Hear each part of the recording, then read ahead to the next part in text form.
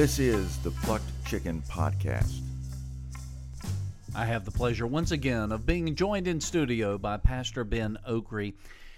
Pastor Ockree, we're going to do something a little bit different today. Instead of listening to an American evangelical wax the elephant, so to speak, on baptism, we are going to hear 5 different evangelicals use the exact same analogy. It is the analogy that so many American evangelicals use to describe what baptism is.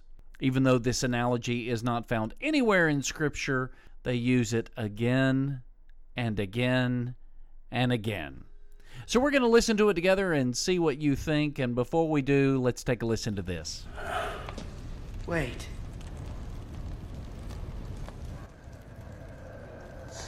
There were markings. It's some form of Elvish. I can't read it. There are few who can. The language is that of Mordor, which I will not utter here. Mordor? In the common tongue, it says, one ring to rule them all. One ring to find them. One ring to bring them all. And in the darkness, bind them. This is the One Ring. Today is just a special day in the life of our church. We are excited about this. I'm not only excited about what God is doing here at Freedom Family Church, but I'm also saddened because I have talked to pastors in our area, talked to pastors all over North America, and there are churches that have not had a baptism in decades. Their baptism doesn't even work. Their baptism pool doesn't even work. Well, we've solved that because we just have a tub, right? And so I don't know if there's any way we could break this. If there is, I'm sure we'll figure it out. So, but you are probably in on something unique. I would say over 10,000 churches today are not doing baptism. So you are a part of something special. But today, as you look in your Bible, Luke chapter 3, before I'm going to get to Luke chapter 3, but before we do, why don't we start off with this simple fact? Why don't we start off with the simple fact, and that is this. God loves to give us outward symbols to reveal inner realities. God loves to give us outward symbols to reveal inner realities. You're saying, what do you mean by that? Well, we see it in John 10:9. Jesus said, I am the gate. Those who come in through me will be saved. You're saying, what in the world is that? Well, when Jesus said that to those people, go ahead and put the picture up. This is what they thought of. What they did back in biblical times for their sheep is they built a low wall around the pasture so that the sheep would be safe from the wild animals, the wolves, the bears, and such. And then they built this gate in that if the gate was closed, you couldn't get in. If the gate was open, you could. And what Jesus was saying to the people is, hey, I am the way to heaven. The gate and the pasture, it is a symbol of heaven. And if you want to get to heaven, you got to go through me. And so that was what he was talking about. Now, let me ask you questions. This is because there may be some of you that may be confused here. Did Jesus literally become a gate? Did he transform into that metal thing that you see there or some wooden gate? No, he didn't become a gate. He was saying, I am symbolically a gate. He was talking about a symbol. I think of Bryant and Brittany that just got married. They gave each other a wedding ring kind of like I have here today. Guess what? This wedding ring does not save me or marry me, right? This wedding ring is nothing but a symbol. So if I lose this wedding ring, which I have, lost it yesterday, and I'm sitting there going, I need to find that because I'm going to be using that in my sermon illustration today. And if I lose this wedding ring, does that mean I'm not married? No. Ask Jennifer. She'll tell you no, right? That doesn't mean I'm free to do what I want, right? It's just a symbol. Well, God has always loved to use outward symbols to reveal to us what he loves to do on the inside of us. All right, so Pastor Ockree, that is the first one that we have listened to, Randy Hand there in North Carolina, who is just making a passing glance that the wedding ring is nothing but a symbol, and thus your baptism is too. What do you think about that? So his whole argument is that God loves outward symbols to point to inner realities. Right. The wedding ring is a fine way of kind of talking about that, but then he talks about the gate. And the gate, there's no symbol. There's no outward symbol there. He's actually using an analogy. He's using figurative language, and we know that. Like, obviously, Jesus isn't a gate to a pen. And so we know that he's using, and we all know what figurative language is, a simile or a metaphor. And all men are dogs. That's a metaphor. When I say that, you don't think I'm actually saying what I'm saying. You're seeing the language behind it. And we do that with Jesus' words as well, when it's obvious that that's what he's doing, and this is an obvious metaphor. And so the two things that he uses there, he doesn't understand, as far as I can tell, he doesn't understand what he's talking about, because those two things are completely different.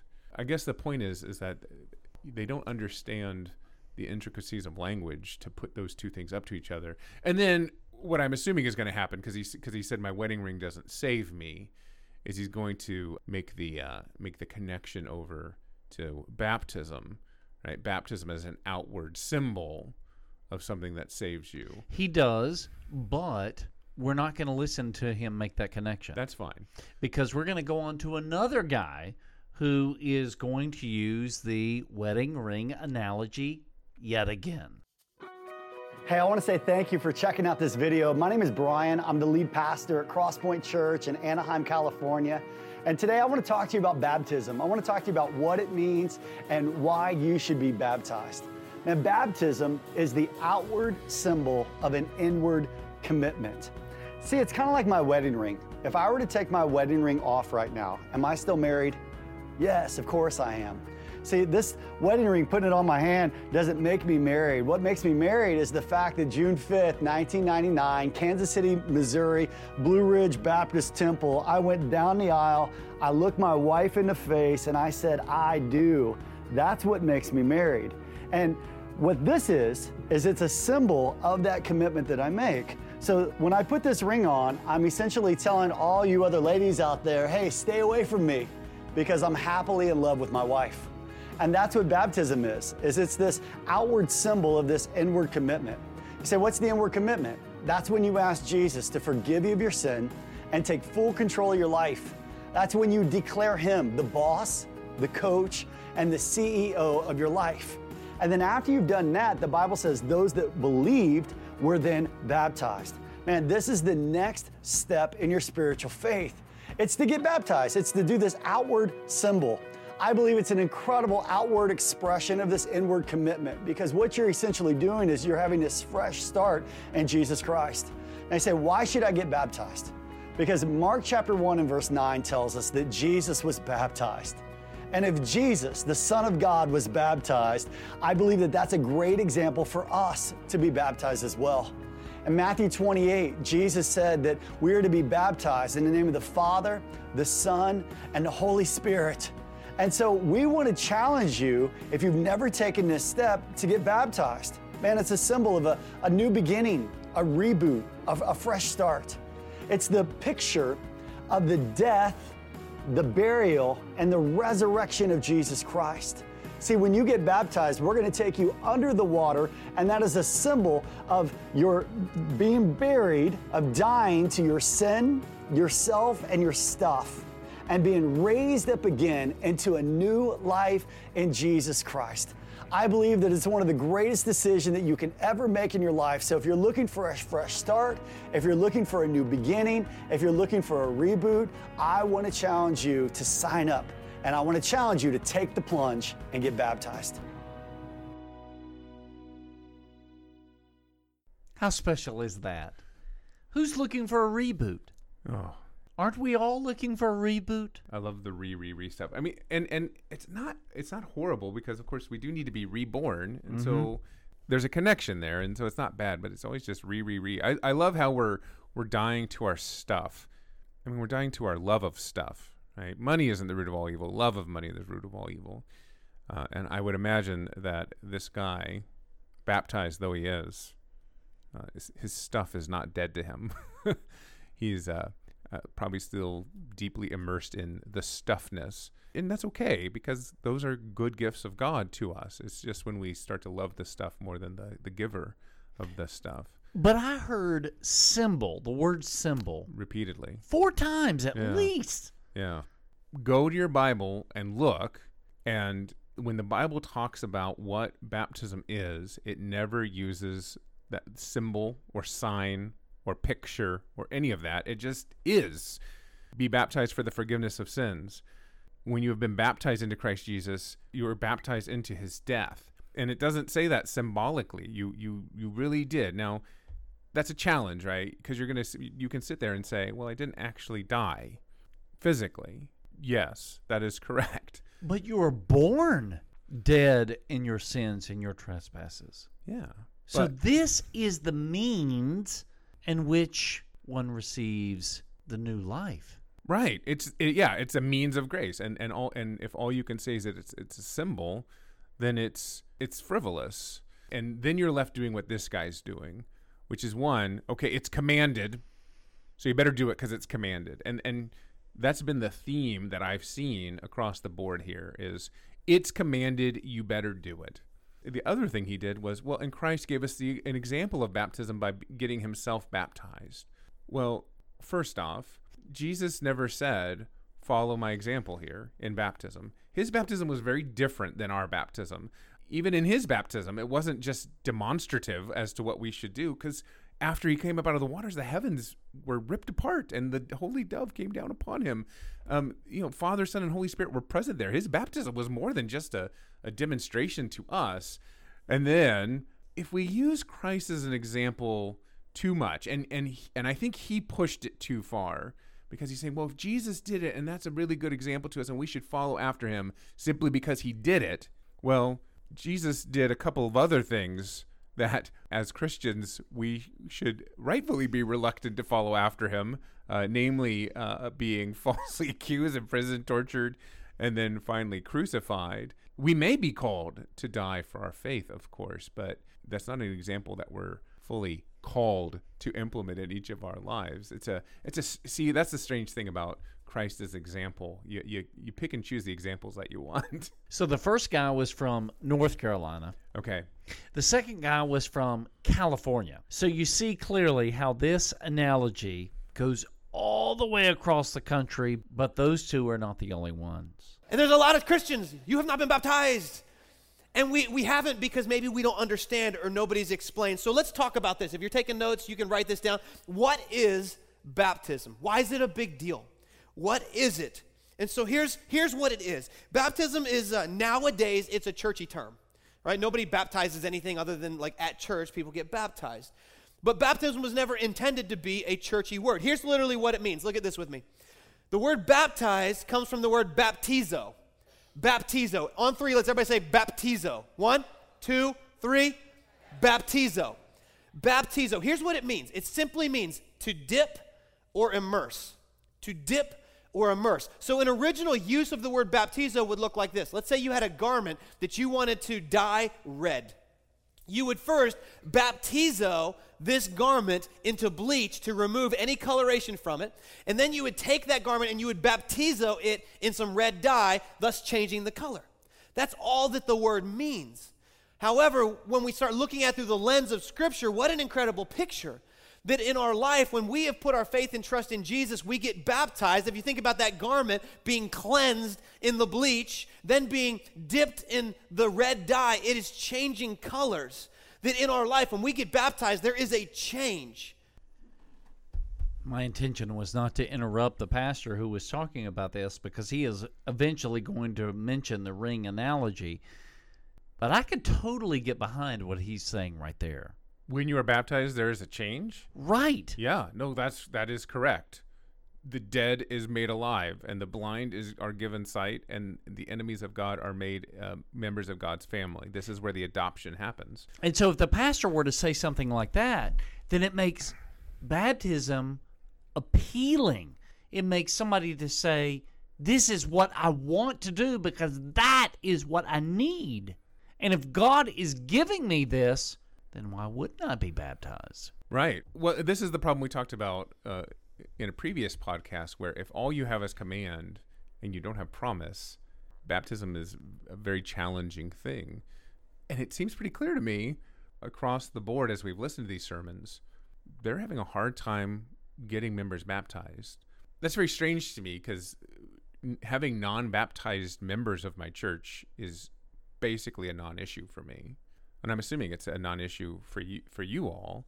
If they're there and they're coming to church, you're either in talks to get them into classes, to be baptized, to come through and become members, and part of that membership is to be baptized. And it's just like, we're not there trying to convince anybody. We're just saying, oh, no, if you're going to be a part of this church and a part of this faith, baptism is something you're going to do. But you have to remember that what we're listening to are non-denominational church pastors. Sure. The people that they garner, even though there's a small percentage of people who have never heard the Christian faith, the bulk of the people who bring the growth and the quote-unquote success are people who were baptized as children, who were raised as Lutheran, Catholic, Episcopalian, Methodist. That's who's bringing the growth to their church. It's not non-Christians. Right. And it's sad, though, that these people are in their own minds. They think that they weren't really Christians before. That's right. And that their baptisms don't count. That's right. But as we've said, these baptisms don't count either by their own accounting, right? It's just an act of obedience. You can slip it on and off like a ring. It doesn't mean you're not a believer. And see, I feel like they get themselves into this catch-22 where it's like, you really, really have to get baptized because Jesus commands it. But baptism is completely inconsequential to who you are as a Christian too. They have to say both things at the same time. Okay, but what they say is your parents making the decision for you when you were a child, that doesn't cut it. Yeah. The sacrament is your decision. But the problem still remains that I come back to those waters and get rebaptized. It was my decision. Like, oh, you were pressured by your parents. Well, the pastor's pressuring them here. Pressure is not a bad thing in and of itself. I encourage people to get baptized because it's good for you. It's not bad to be pressured into something that's good for you. Did you make the decision to be vaccinated when you were a baby? No. No, your parents made that for you. Because they love me and they wanted me to have the benefits of that. There's no benefit in baptism. That's the problem. There's no benefit in baptism, but you really have to do it. And I could imagine a lot of people in the congregation like scratching their head. It's like, I know pastor really wants me to get baptized. But then as they're thinking about it in their embarrassment or their pride, they think to themselves, well, but he also just said it doesn't make me not a Christian, so I guess I'm okay, maybe just sitting here, which I think is how they get stuck. That's why he's so sad that there's Christians that aren't baptized. Whereas for us, of course, we do have instruction, which he doesn't. Most evangelical churches don't. You just raise your hand and come forward and get baptized, and that's it. And we have some instruction to help guide people through that. Again, baptism isn't a problem for us because we just take it as part of our Christian life, and we see it as more than just a command, which means we can talk to people about it in a much more affirming way. You are changed, and I can tell you exactly how you're changed, and this matters. They have none of that. They don't. There is a change being announced in our life, and so baptism is never meant to be churchy. Like you could literally today, you could go and get some lunch, get you some French fries, and you can baptize your fries, okay? You can literally do that. Go get you some ketchup so you can dunk, dip, or immerse your fries. That's all that the word means. But it carries with it so much significance, and that's what I want you to take away from today. So if you're taking notes, I want you to write this down. Here's what baptism is. We're going to look at 3 things that baptism is. The first is this. Baptism is a symbol. It's a symbol. It represents a lot of different things, and 2 of the most powerful are this. It's a symbol of our relationship with Jesus. Like if you think about it, those of us that are married, we wear a symbol. I have a symbol on my hand. It's my wedding ring. Now, I understand there's some folks that you can't wear a wedding ring for various reasons or your job. I get that. I'm not knocking that. But could you imagine if on June 6, 1998, when I made a commitment to my wife and a commitment to the Lord and we got married, could you imagine if I said, I love you, I want to marry you, but I don't really want to wear that ring because I don't want anybody to know that we're married? Ladies, how would that go? You'd be like, well, we're stopping this right now. I mean, you put your foot down. Why would I not want other people to know that I am married to my beautiful bride? See, baptism is a symbol of a relationship. And when we get baptized, what we're doing is we're symbolizing our relationship with Jesus Christ. Think of baptism for just a moment. If you've ever witnessed a baptism, you've seen an individual that has made a commitment to Jesus and they get lowered under the water. And that is symbolic of our dying to our sins, dying to ourself, and they're brought up out of the water, symbolizing our new life in Jesus Christ. It's also symbolic of the death of Jesus and the resurrection of Jesus. And so it's symbolic of that, symbolic of our relationship. All right, this guy is going to go into another analogy here for just a moment. But it's just symbolic of my new relationship with Jesus? If I don't get a new relationship with Jesus through baptism, then why go to the trouble? Because God commands it. And that's it. I mean, and so you're going steady with Jesus now. And just like it would be offensive to your wife for you not to wear your wedding ring, barring the guys that can. I'm not trying to pick on you, right? I always love that. But it offends it. So he's just saying it's offensive to Jesus that you're not showing that you're in a relationship. So it's like non-baptized Christians are on the down low, right? We're together. I just don't want anybody to know, which is preposterous because these people are in church. Like, you think people don't know? Like, which is in and of itself maybe a strange view of church. And when you're very kind of focused on bringing people in, I guess your assumption is you've got a lot of people there that are seekers or whatever the buzzword is for people who came from another denomination. Right. But are now at my church and I'm trying to convince them to join my church. You know, when I'm preaching to my congregation, I'm assuming that I am largely preaching to baptized people that are under my care, my pastoral care. And honestly, my preaching suffers when I lose sight of that. I remember in seminary, I had a tendency to sometimes write a sermon that treated them like unbelievers, and some of my professors would point that out. They're like, your congregation aren't simply rank unbelievers. Don't put them in that category. Sin is still a problem in their lives, but their problems aren't the same as what a non-believer would be. And I thought that was very helpful to me, and I always like to focus it. Because again, when I'm preaching to my flock. I'm preaching to the people that are actually under my care. Visitors, I love having visitors in my church, but on Sunday morning, am I preaching to them? Not really, which is, I think, probably a different take than what this school of thought would have in general. Yeah, no, it's just a symbol, and you have to show your relationship with Christ. The problem here is this. I go and I get wet and I come out again and I dry off. And how does anybody know that I was baptized? My wedding ring stays on me and it tells the world, just like the second guy said, ladies, I'm taken. And believe me, I need it. I also have a stick. Yeah, my wife appreciates me having my wedding ring on. So confession time. I've lost 2 wedding rings already in my life. I'm already bad at this symbol thing. But I mean, I guess that's the neat thing, right? Because you can just replace a wedding ring and it's fine. However, and I guess the Baptists would say, well, if you feel like you need to demonstrate that relationship a little more, just come back to the waters, be rebaptized and re-drenched. But again, I'm not walking down the street and I look at somebody and go, oh, they're baptized. Like, where do you look on the person to see if they're baptized? There's nowhere to look. Whereas sometimes I'll be like, I wonder if that guy's married or not. And I'll be like, I'll look at his finger and I'll be like, oh, there's a ring there. It's not proof positive, but you kind of like make those assumptions. And so, again, if baptism is an outward symbol that we're in a long-term relationship with Jesus, it's a lousy symbol because it doesn't actually do what it's supposed to do. It doesn't proclaim anything. Another thing that it's symbolic of is it's symbolizing the connection that we have with other believers. Anybody ever play sports growing up as a kid? You ever play sports? Anybody play sports like high school? Remember the day that like you had to try out for the team? And remember the day when you made the team? Like you went to the list and you found your name and you're like, yes.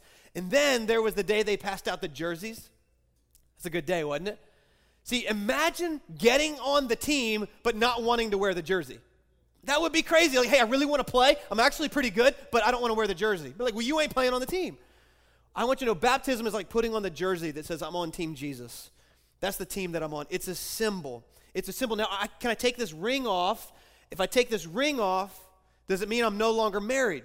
No, I'm still married. It is a symbol. Now, I could give this ring to a single guy, say, put it on. Does it make him married? No.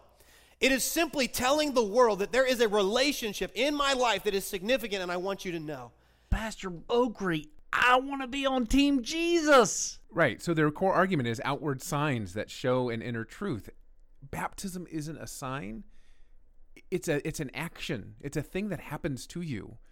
That God himself does. Well, right, but even in their own thinking, which is it's a human act, it doesn't proclaim anything. It's not like a jersey, which tells people I'm on the team. It's not like a ring, which tells people I'm married, because no one can just look at me and say, oh, he's wearing a jersey, and so he's on the team. Oh, he's got the wedding ring, he's married. Oh, he's baptized. How do you tell? All I'm saying is it's categorically different. And so while this analogy on its surface sounds good, and obviously it sounds good to these folks because they all use it, it doesn't actually line up to be a useful picture at all, even of what they're trying to say. Well, clearly he's not connecting the dots simply because the wedding ring analogy is found nowhere in the scriptures. Well, that in and of itself is the problem. Again, going back to seminary, I had a tendency to use analogies that weren't biblical.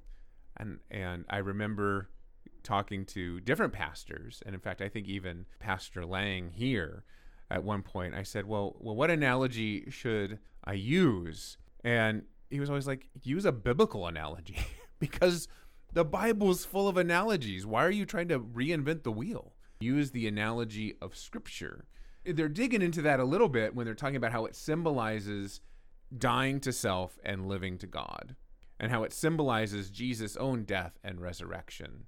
But again, when you go to the text they're talking about, which is really the Romans text, the Romans text is saying, this kills me and it makes me alive. God is working through this to bring the cross and lay it on me directly. It's not a symbol, it's a truth. It's like receiving medicine. Medicine isn't symbolic, although you could think that. Oh, I'm taking this pill, and this is a symbol of my wellness, and I take it, and I do feel better. Oh, that symbol was really powerful. No, it was actually doing something for you. It was an antibiotic. It was cleaning up the infection, all of those things. Baptism actually does what it says it does. But wouldn't you say that the evangelical has a hard time understanding what Pentecost means and the coming of the Holy Spirit? If the Holy Spirit is the one who delivers these goods to you, to the sinner. Well, what they get wrapped up in is they get wrapped up in the wind and the flames and the speaking in different languages. Sure. That is a sideshow. All you can think from that, even from the text itself, is say that you can either marvel at it or you can say, they're drunk. The actual thing that converted people on that day, on Pentecost Day, was Peter preaching. And what did he preach? He preached the Word. He preached the Old Testament. And he preached law and gospel, and he said, and then they said, what can we do to be saved? Oh my goodness, they were convicted by the Word, and he said, what can we do? And he should have said, nothing. You are convicted of your sin. You believe. That's fine. Now come show your commitment to that through baptism. But he says, what shall we do? And he says, come and receive the goods. Be baptized. Because the Holy Spirit ties himself to those waters of baptism. Yeah, he ties himself to the Word. He ties himself to baptism. He ties himself to the bread and the wine in the Lord's Supper.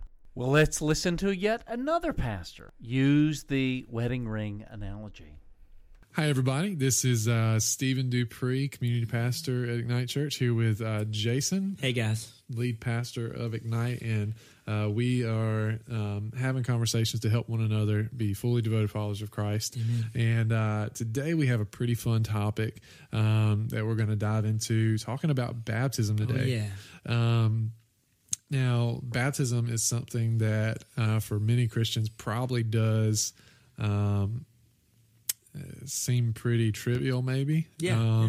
But as we'll soon discover, It's deep, man. we're taking on a topic that we can nowhere near cover in Amen. totality in one episode, but we're going to do our best. Yeah. And in our partnership classes at church, one of the reasons we chose this topic is because it is something that comes up a lot in those partnership classes as far as differing opinions about it. Yep. So we're just going to dive right in today, Jason, and help us out, define baptism for us. Absolutely. And of course, when we talk about a topic like baptism, we want to do it understanding that there may be context outside of the church and outside of Christ. This word it's a cultural word as well as a Christian word. We're going to be looking at the context of the Christian faith. And so I would simply define it. This is just a Jason definition, so forgive me if you don't love it. But I would define it as a post-salvation event in which someone publicly declares their connection to the body of Christ and their submission to the salvation of Christ, the lordship of Christ, by being dunked into a body of water. So it's something you do after you believe, and you're showing all of your brothers and sisters in Christ that, hey, this is real for me, and I want everyone to know. There you go. So, yeah. The Jason definition, and that's the episode. All right, we'll Done. see. We'll see you guys next. We just live by Jason's definitions. That would be really scary if it were That true. would be super scary because they're wrong a lot. based on how you define things. Sometimes, see, Jason has 4 kids, so sometimes his brain is just in daddy brain, and it just yeah. Plus, I watch way too many movies. I read too many comic books, so my whole view on reality is just very skewed all the time. It's okay. It's okay. That's awesome. Awesome. You got to add some spice to life. Sometimes. That's right. But okay, so that's our context as far as baptism is concerned as a church. But like I was just saying, in our partnership classes, a lot of times we do have people that have different backgrounds, different from our church. We're definitely not the only church, even remotely, even in this city alone. Yeah. And so, dive into that a little bit. There's other contexts for baptism. Absolutely. Does baptism change? What is it? When you look at the fact that the Big C church is so divided over this issue, and there are so many practices connected to this issues in ways that the event of baptism is expressed, it really, to me, comes down to what does baptism mean and what method do you want to use. So it comes down to meaning and method, and the different churches in this city and around the world, they really can hold different opinions on the meaning and the method of baptism. Okay. So there's these two sides to the coin, meaning and method. It sounds kind of loaded a little bit. Yeah, it is. It sounds like something perfectly set up for controversy, which we don't care for at all. We're not dramatic. We're not fun and get into controversy. But so let's start with meaning. Okay. Let's dive into that first, and maybe that can even help set up a lot of the methods conversation as well. Yeah. So what... Pastor Ockree, as you can tell, this is a podcast with what I believe is the worship leader of this church with the senior pastor. My only question is, are we going to get our scuba diving certificate after this? Because there's a lot of diving that's going on. Yeah, well, I guess. But where are they diving? If they were diving into Scripture, kudos to them. But in fact, what they've set up at this point is, here's what I think baptism is. Here's baptism in a nutshell, which was straight down the line Baptist, post-salvation event that shows your commitment to Christ by getting fully wet in the water. Well, yes, that is the Baptist view, up and down. But it's just a pious opinion. I mean, even as the way they've set it up, it's just a pious opinion. And then they're just like, well, it's just a bunch of pious opinions down around there. I'm assuming that maybe as we get into the weeds a little bit, they're going to be like, well, see, here's all these pious opinions, but here's why we're the right pious opinion. This is garbage thinking. And God save us from thinking this way. When the Bible speaks, when people speak God's word, they're just like, this is the word of the Lord. Okay? This isn't me. And when you encounter some of these prophets who engage with the word of the Lord, I don't want to say that. I don't want to do that. That's actually awful. Can you spare me that, Lord? And God's like, nope. You're gonna do it. And I think about John eating the scroll, and it tasted sweet in his mouth, but bitter in his stomach. And that's sometimes preaching the word can feel that way. Sure. Or Jeremiah, Ezekiel, Isaiah, they all have this time when they're just like, I cannot do this. Jeremiah's maybe one of the best because he gets raked across the coals. It's just, he has to do so many horrible things. His life and his body become living visual examples of God's wrath. He's like, this is what's coming. And it's like Jeremiah's body's living it out. I'm just like, oh, I'm grateful to God that I'm called to a task that is not that severe. Yeah, nobody's favorite verse comes from the book of Lamentations. Not that I know of, no. But back on track, when we start turning this into just we have different opinions on this, that's a very poor way of thinking. And in fact, it's garbage thinking, but it is the way that the world wants us to think about these things. It's the way Satan wants us to think about this. Well, you got your opinion about baptism and I've got mine.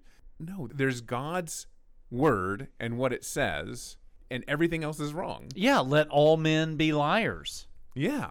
And so if we're going to wrestle with this issue, let's not use silly man-made analogies or our pious opinions or anything else. Let's dive into God's word, read it as it is written, and then you make the case. Let's look at Romans 6 together, and you tell me why I'm supposed to think that's symbolic language. Because it's not. You scoff, and you should, because it's not symbolic at all. And so this is the challenge. And I want our listeners to know, I believe baptism is God coming to us and putting his name on us and adopting us into his family and bringing us forgiveness, life, and salvation. That is not my pious opinion. That's what God's word says, and that's why I believe it. And that's why baptism is better than these guys are making it. And it is so sad that they are trying to, again, diminish it, even as they're trying to encourage people to do it. And this is the sad thing. They're getting to the point I was making. Lots of Christians don't think baptism is a big deal. Why would you think it's a big deal if the best thing you can say about it is that it's just an outward sign of an inward act? We have been disciplined to care about the internalization of our faith. And especially in these circles.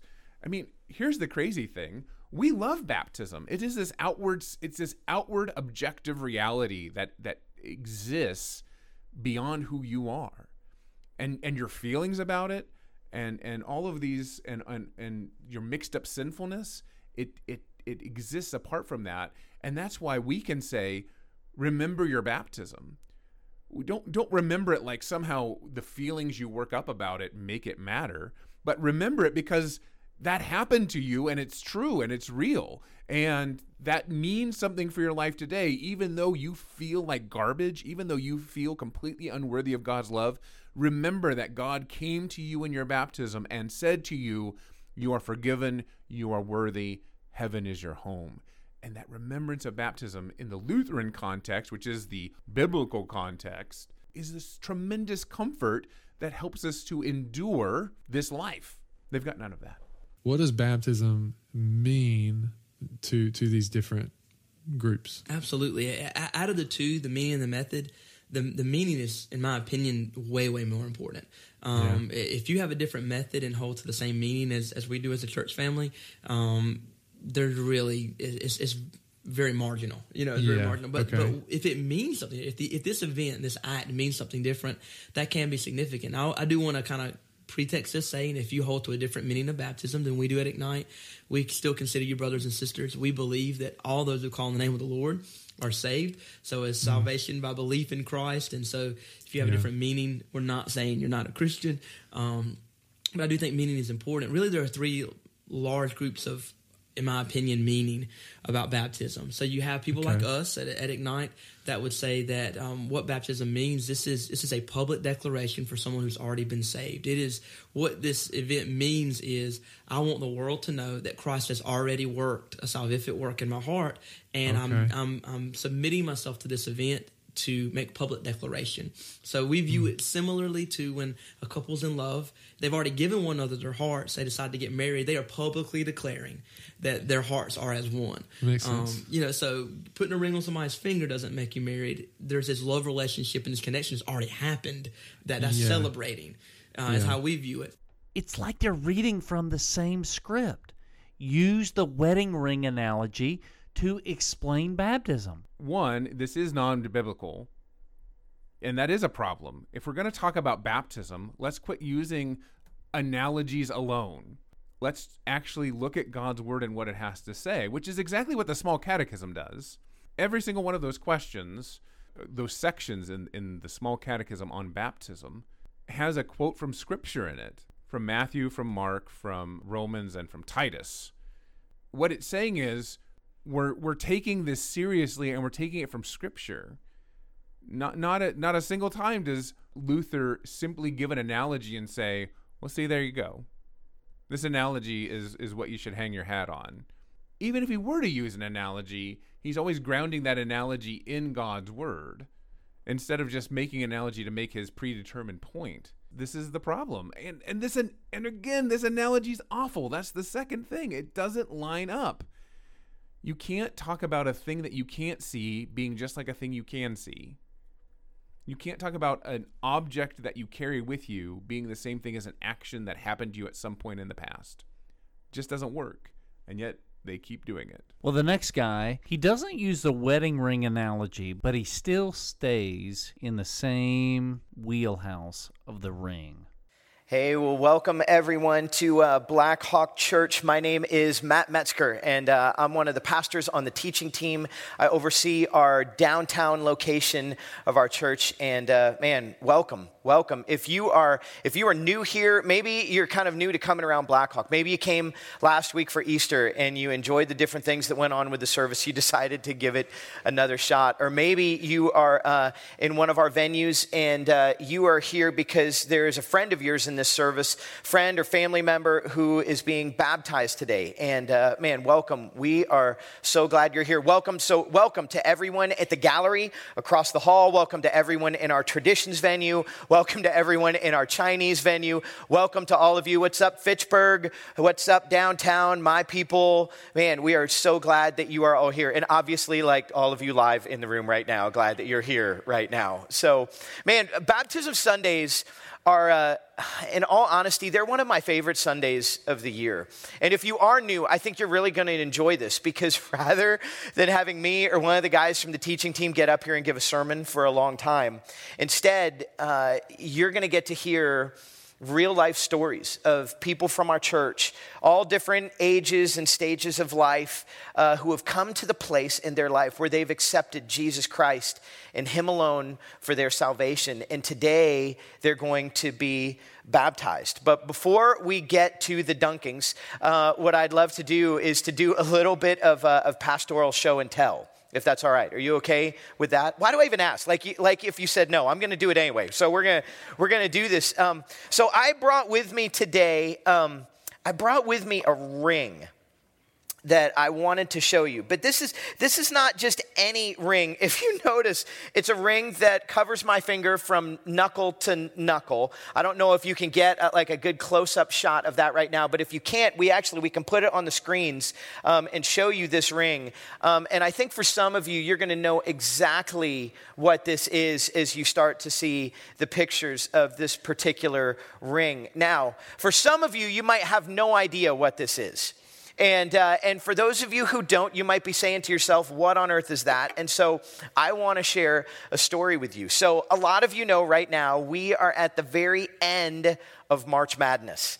So the men's Division I basketball tournament that lasts a few different weekends and I'm guessing that if you've partaken in that, your bracket is toast at this point. And tomorrow night we will watch UNC play Villanova in the finals and see what happens there. Any Villanova fans in the room?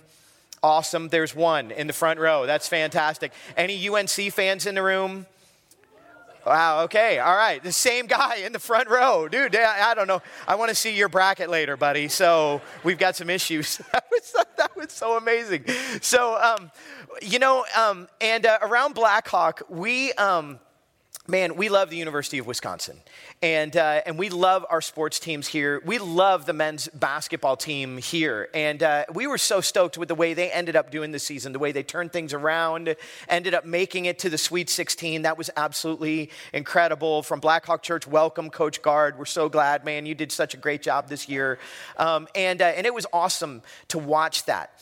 But for a lot of us, this time right now is the 1-year anniversary of something that happened around Madison that was pretty amazing. I mean, do you remember this time last year and everything that took place with the team? For those of you who don't know, I want to share the story. So last year's basketball team just had an amazing season that not a lot of teams get to experience. They had an incredible season, and they made it into the NCAA tournament, the 64-team single elimination tournament. A lot of people say that you can have whatever season you want, but the season really begins at the time of March Madness when the tournament really begins. And we went into the tournament with a really high seed, but in the tournament, everyone knows you never know what's going to take place, right? Because there are upsets all over the place that happen in this tournament. But sure enough, in the tournament, we just kept winning game after game after game until finally we made it into the Final Four. The final weekend, which was this time last year, which was amazing in itself.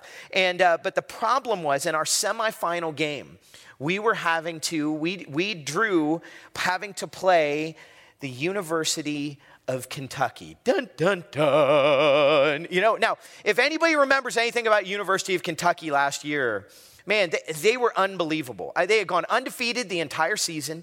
A lot of different commentators were saying, this could have been the best team that college basketball has ever seen. I mean, as soon as the season was over, it was like the whole starting lineup was drafted to the NBA. The entire bench went to the NBA, like the ball boy, the guy who washes the uniform, all drafted to the NBA. They all just went, And this was the team we were going to have to play in the semifinals. But on a year ago, last night, the University of Kentucky stepped onto the court against the University of Wisconsin. And well, let's just say the Wildcats ended up falling to the alluring power of the Badgers, all sites and venues. Can I get an amen right now?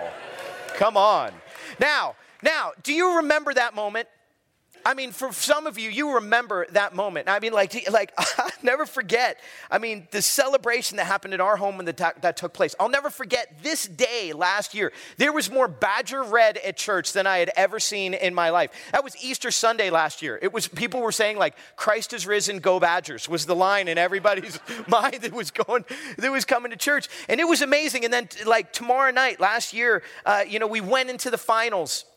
And we lost to Duke. But we're not going to focus on that at all, because the thing we want to focus on is the amazing ride that these guys took us on last year. It was just absolutely incredible. And at the end of it all, when they got home, all of the guys on the team got one of these rings to commemorate the moment, to commemorate something that they had lived through, to have a way to be able to remember and experience something that had taken place in their lives. You see, in some ways, this ring really parallels in a lot of ways the thing that we're going to see here today on Baptism Sunday. You see, because in the same way that this ring symbolizes something, it's an external sign of something that they were able to live. In the same way, we're going to see a bunch of people from our church today who have placed their faith in Jesus and Him alone in their lives. Something has taken place. Their lives have been transformed by the message of Jesus. And now, as an external sign of something that's taken place in their lives, they're going to be baptized today. Is baptism the thing that saves them? Absolutely not. Baptism is an external sign of a change that's taken place. Baptism does not save them. In the same way that this ring is not the thing that got those guys into the final game. No, it was after they lived what they lived. They were given this.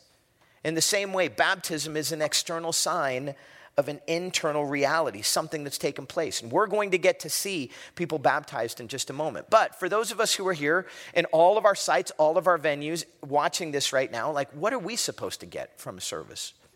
Well, some of you who are here, and this happens in all of our different venues, man, some of you, like, you haven't come to the place of ever accepting Christ as your Savior. You're new to coming around here. You're kicking the tires. Maybe you've decided you really don't buy into it at all. Maybe you're a family member or a friend, or you've just started coming, and you're not exactly sure even what it is that you believe. And you come into a service like this for baptism, and you say, what's that all about? You know, like, it's not every week that you come to church and you see people who get dunked underwater, you know? Kind of in the same way that for some of you, when we put this ring on the screen, you looked at it and maybe you didn't live in Wisconsin last year. You know, maybe you live somewhere else in the country, somewhere else around the world, or maybe you did live in Wisconsin, but you're like, I really just don't care about basketball at all. You know, you're one of those people. And you saw this ring and you asked the question, what's that all about? And it gave me the opportunity to share with you a story. You see, today as we go into this message of baptism, you're going to hear story after story of people who have come to the place in their life where they realized they were in need of a Savior, that they could not save themselves. And so they ended up placing their faith in Jesus for their salvation. You're going to have the opportunity to hear that story over and over, and we just think that's amazing. Okay, but there's another crowd who's here. And it's those of you who, man, you have come to the place of accepting Jesus as your Savior. And so how's a service really like this supposed to affect you? Well, it goes back to the ring. Because for some of you, when we put this ring on the screens, you knew exactly what this was. You know, I mean, you remember the season. You bought the Cut the Net t-shirt. You know, you remember exactly where you were during that Kentucky basketball game. And so when you see something like this, when you see, you know, a ring like this, if you were to see someone actually wearing it or see like on a bookshelf or something, you would see it and it would bring back all kinds of memories. I mean, when you see something like this, it takes you back to where you go, oh, that's right, that season. That was amazing. What a ride. That was incredible. It just fills you with like encouragement and this feeling of like, man, it is so good to be a Badger. You see, in the same way, when we hear the stories of people who have given their lives to Jesus, it reminds us of the God that we serve. It reminds us of God's love and grace that he shows us, of Jesus' death and resurrection that paid a penalty for our sins. And it reminds us that God that we serve, that he is still on the move, changing people's lives. And I think that's important for us to remember. Because, like, isn't it true that just in the everyday lives that we live, of our work and the different things, the commitments that we have, for some of us, the families or the people that we end up doing life with, our projects that we have at school, all the different stuff, the tyranny of the urgent that comes at us all the time, it can be so easy to just forget that we have a God who's honestly in the move in people's lives day after day after day. And when we stop and hear these type of stories, it reminds us, man, that God is on the move. All together at Black Hawk today, at all of our different services. So we already did this at the service right before this. We'll be doing this all day long. We're going to see over 80 people will be baptized. And some of you go, man, that is unbelievable, 80 people. But if you think that's impressive, you got to go back to the early church. If you brought your Bibles with you, turn with me in your Bibles to Acts chapter 2. And we're going to go through this really quick. Acts chapter 2 is, just an unbelievable passage of Scripture. And in this moment, Jesus has already gone to his death. And he has gone to the cross. He has paid the penalty for our sins. He has risen again from the grave. He has appeared now to a bunch of different people. And now he's ascended back to heaven. And he's left behind this small little gathering of people. Scripture says in Acts 2, about 120 in all. And this was the beginning of the church. And these people at this particular moment in Acts chapter 2, well, they are gathered together for a festival called Pentecost. And Pentecost was a Jewish festival that was going on. And as they're gathered in this room together, like there's a miracle that takes place where the Holy Spirit descends upon this group of people, comes upon them, and they begin proclaiming the message of Jesus, but they begin proclaiming this message in other languages that they've never learned. And so as they go out from there, there are people from all around the world there for Pentecost, for this festival. And they're hearing this group of people, these group of Jewish people, all speaking different languages. And they realize there is something crazy going on. And Peter stands up in this crowd in the midst of this moment, and he gives the very first sermon of the church. He tells these people about Jesus. And as they heard the message of Jesus, it affected the crowd so unbelievably greatly. We saw this take place. Verse 37 of chapter 2 says this: when the people heard this, that is the message of Jesus, they were cut to the heart and said to Peter and the other apostles, "Brothers, what shall we do?" Peter replied to them, "Repent and be baptized, every one of you, in the name of Jesus Christ for the forgiveness of your sins." Peter told them two things to do: repent and be baptized. Repent. Repent in our day is a word that we think of that seems to mean like to be sorry or sorrowful for the things that you do. In actuality, the Greek word for that is a word that means to change or to turn. To change your mind. In other words, to go from a place where I am trusting in myself and my ability to live a good life, a better life, so my good outweighs my bad, and I'm trusting in that for my salvation, instead to change my mind to a place where I'm going to place my faith in Jesus and him alone for my salvation. That's what Peter was telling people to do. And that once they did that, then to be baptized, because baptism is an outward sign of an inward reality. Well, that affected the crowd unbelievably greatly. And it says in verse 41 of that same passage, it says, those who accepted his message were baptized, and about 3,000 were added to their number that day. I mean, think of that. The little church of 120 just grew from 120 to 3,120 in one little shot. See, because the Spirit of God was on the move. God is a God who desires to change hearts and lives. And in the same way that he was doing that thousands of years ago, we get to see that today through the stories of people who are coming to make a public declaration of a transformation that's happened in their lives and are going to be baptized. It is an awesome day here. Let me pray for us as we get ready to see people be baptized. Will you pray with me? No, he does not get to pray for us. So what do you think about that? It's a different spin on the wedding ring, but it's nonetheless the same analogy. But it makes it even more trivial and it's just awful. But because the evangelical cannot say anything about baptism, he's got to come up with something.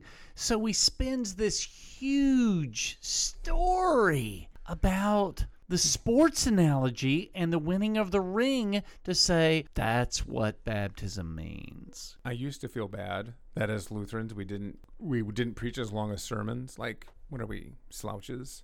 But then I realized that we give the same amount of content in less time, and better and more content often besides. I've kind of come around on that, just understanding what they're filling that 45, 50 minutes with. It's a lot of drawn-out explanations of something that shouldn't require a drawn-out explanation.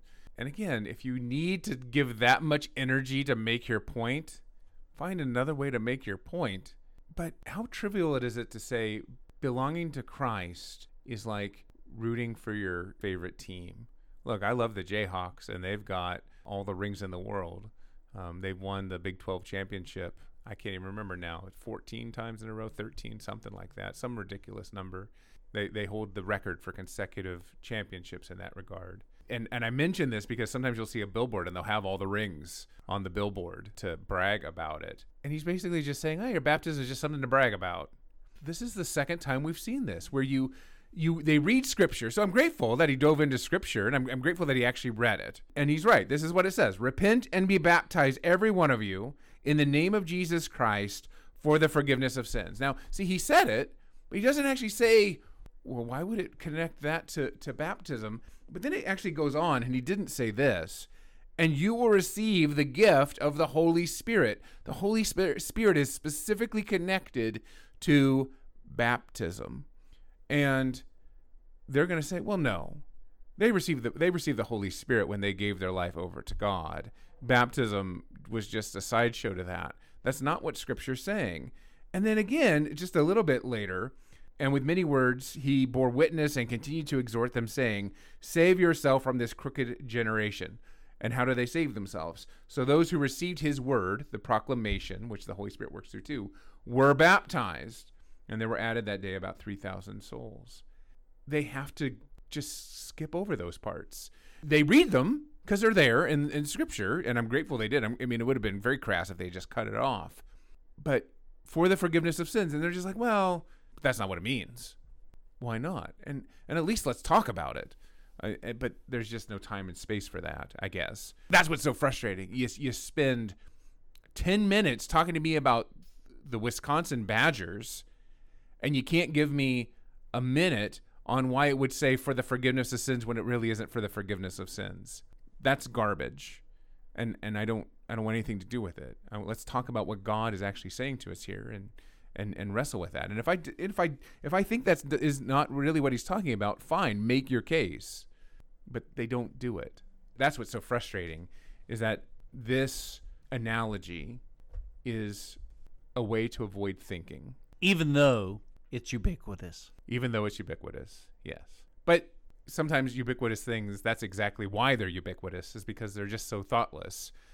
We like to say cliche things, and we don't actually think about the cliche of them. So if someone were to be in their American evangelical church and they were to hear the wedding ring analogy, what would you suggest them to do? Well, they're teaching against Scripture, so leave and go find a faithful Lutheran church and become a member there. I mean, that's what I would advise they do. If you're not quite at that place, even though you should be, flee false preaching. Go and talk to your pastor and challenge him and say, you said this. That doesn't really make sense to me. The Scripture you read to me today says that this is for the forgiveness of sins. Why didn't we talk about that? Let's be in God's Word.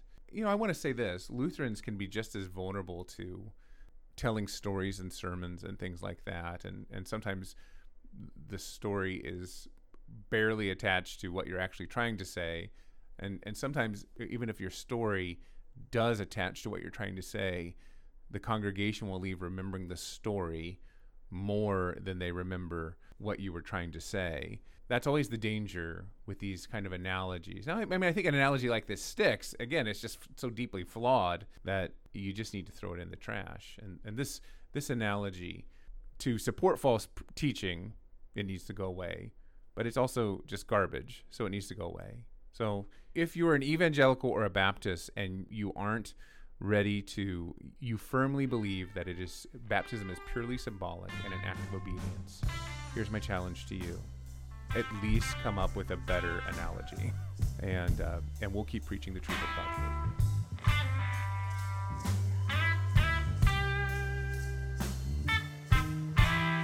You've been listening to the Plucked Chicken Podcast with your hosts, Pastors John Bruss and Devin Kerns.